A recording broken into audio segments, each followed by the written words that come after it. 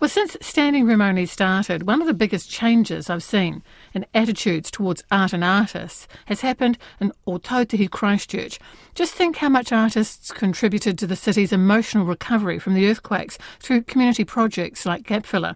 Before the quakes, Neil Dawson's monumental sculpture, the Challice in the square, was initially criticised, but within days of its unveiling, it became an impromptu shrine for the victims of 9/11. Several years earlier, in 1998, the SCAPE Public Art event had started commissioning works by international and Kiwi sculptors and artists.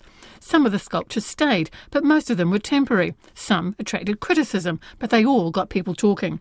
After nearly a quarter of a century, SCAPE's founder and Executive Director Deborah McCormick is standing down in March next year. Deborah's last SCAPE will see her tick off one of her long-held ambitions, to secure a permanent sculpture for Christchurch by Auckland-based artist Dr. Brett Graham. I talked both to Deborah McCormick and Brett, first asking Deborah to take us back to the lightbulb moment that led to the SCAPE Public Art event. Well, I was looking for a job, really. My mum said to me, OK, you've got this expensive degree, Deborah, what are you going to do with it? And so I had to think on my feet quite quickly. And I'd come from a background in business. We came from a farming background to the city. I went to the University of Canterbury School of Fine Arts. My brother was doing finance. If you say it fast enough, it sounds the same, but it's not. So I had to put together a proposal, and I took it to the council, and I met Warren Pringle, who was an independent producer promoter who'd come back from London looking for a way into the local art scene, and together we shaped up a proposal for a one-off exhibition called Art and Industry, and that then grew to setting up a trust. It was all about public art and how we produce temporary and permanent public art, mainly in Christchurch City. But the vision was always a biennial, and then it changed in 1999 to become an annual season. A recent vision 10 years ago was to have an art-full city, and I believe that we have that now. There's most of the central city streets that you can stand on, and you can look forward and see another sculpture and walk further, and there's a whole network, a public art network now in Otautahi Christchurch City, which is made up of many, many people, not just SCAPE. But we were very much the avant-garde when we started 25 years ago, and it wasn't without controversy and a lot of newspaper articles and people writing letters and ringing our office and saying to us, that's atrocious what you're doing. Why are you doing that? Does that ever still happen, or have we got through that Rubicon, and people go, I don't have to love it, but I can appreciate the creativity behind it? Definitely. We've definitely achieved that. In our latest series of sculptures, which is currently on in Christchurch, our public artworks, our season, which runs until the 29th of January, the audience statistics are high. All of our visitor experiences are full. All of our curatorial tours are full. We've run out of our maps already. We don't have people phoning the office or emailing with negative comments. We have a lot of really good feedback, but I suppose it's been built up over a network of audiences and exposure to Christchurch audiences and challenge to Christchurch audiences, as well as people coming to expect the work now and be surprised by it when a new work arrives. Well, Brett, you're working on a new work. We'll talk about that in a moment. But you've also been involved with SCAPE previously. What was that experience like for you as an artist? And do you think that SCAPE has helped to change the landscape, if I can use that phrase, in terms of people's attitude towards public art? It's been fantastic to go down to Christchurch and see the effects of SCAPE and how far-ranging they've been with all the public works. It's made such a huge difference. There was a big Tony Cragg sculpture at Christ College where my work was, called Plot, and to have work alongside internationals like that is really wonderful. It was fantastic to see the number of sculptures in Christchurch. So and those kind of reactions that you were talking about are always inevitable. But it's interesting how the public, they'll sort of resist these things, and then they'll come to love them to the point where they defend them. So, and want to hang on to them, right? That's absolutely right. And then they sort of see them as part of their territory, their turf, and claim them. So it's a slow process, but I always love to see how people will take charge and ownership over works over time.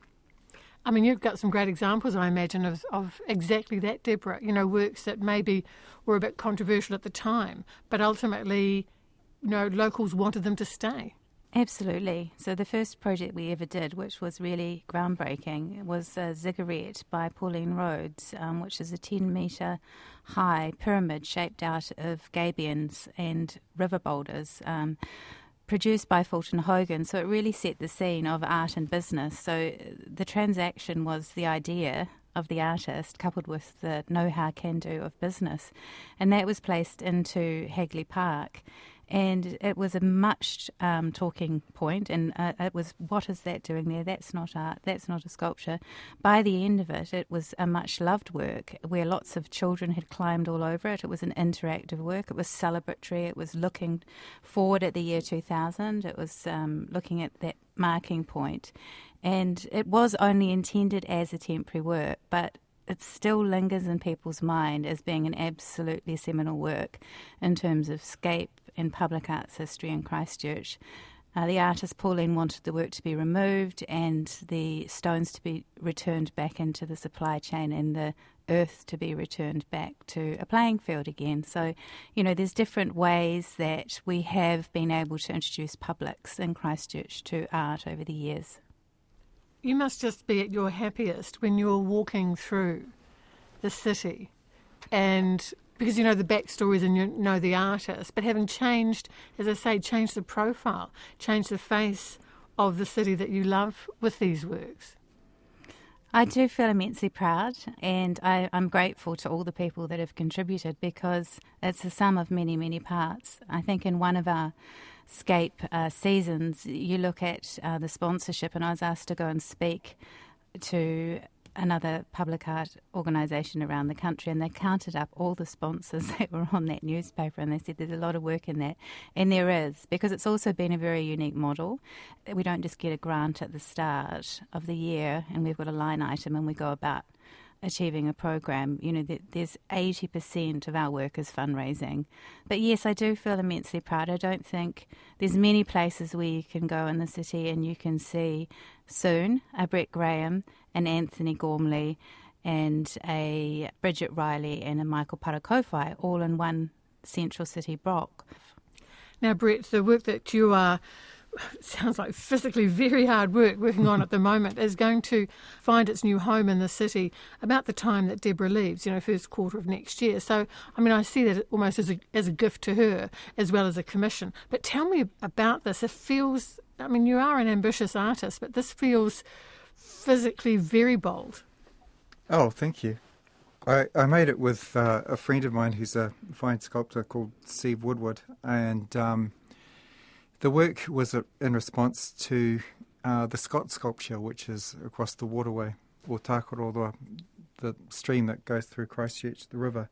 And it sort of comes out of the light of how we've reassessed those historical figures and the monumental statues that flood Christchurch and Auckland and Wellington, our cities. So it's very much in the spirit of looking at the Scott sculpture and reassessing the legacy of Britain and the British Empire, and so this work is vertical. It's quite low, and I like to think humble, and it references his journey. So there's a spiral of mounds that sort of represent the journey of Ova Edmondson, who was often forgotten in that story of the exploration of the South Pole, and so it's a quiet homage to him, really, as a sort of a counter story or counter narrative to the Scott statue, which stands so proudly on the other side of the river. Now, it may be humble, but you imported a 9-ton piece of Norwegian Arctic white granite, which sounds gorgeous and, of course, heavy and large. But was that important to the story you're telling, to reflect Amundsen's story, that this material comes from his home? Well, it was an epic journey in itself to get the stone from Norway before the quarry shut, because they shut down for winter, and then put it on a ship and then bring it here. And it was very important. So the work is called erratic, and an erratic rock in geology is a rock that's perhaps taken or moved by a glacier for a vast distance. So because the rock came from the other side of the world, I'm sort of talking about that. But on the other hand, how we choose to remember some historical figures and not others. So that sort of intrigued me as well.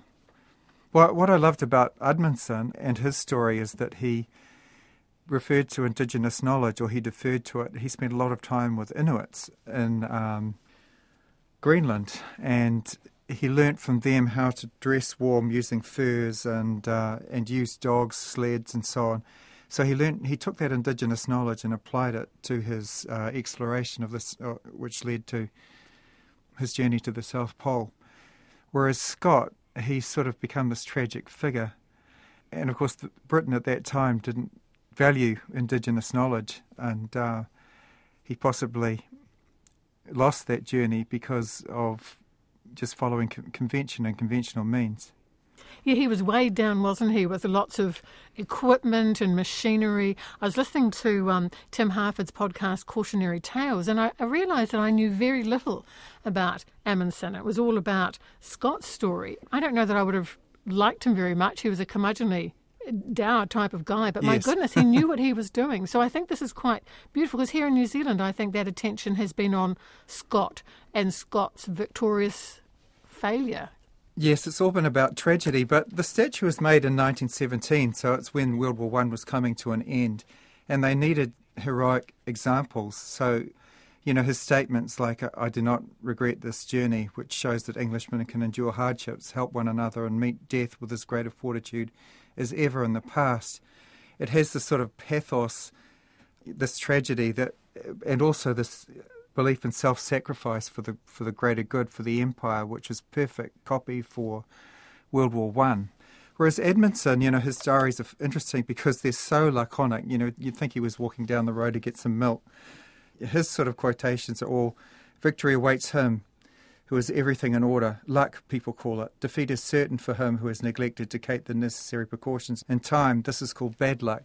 He's very matter of fact about his preparations and then his eventual success. So it's interesting, again, reading about those stories and how we choose to remember Scott over Edmundson. Deborah, listen to Brett there. These are the stories and the artists that you've worked with now for these 25 years. And when you commission the work, when you approach someone like Brett, can you go to them with an open brief and say, "Hey, Brett, love your work, create something for us, maybe suggest where it's going to go"? I mean, how do these conversations happen, and how much guidance are they given? How much freedom are your artists given?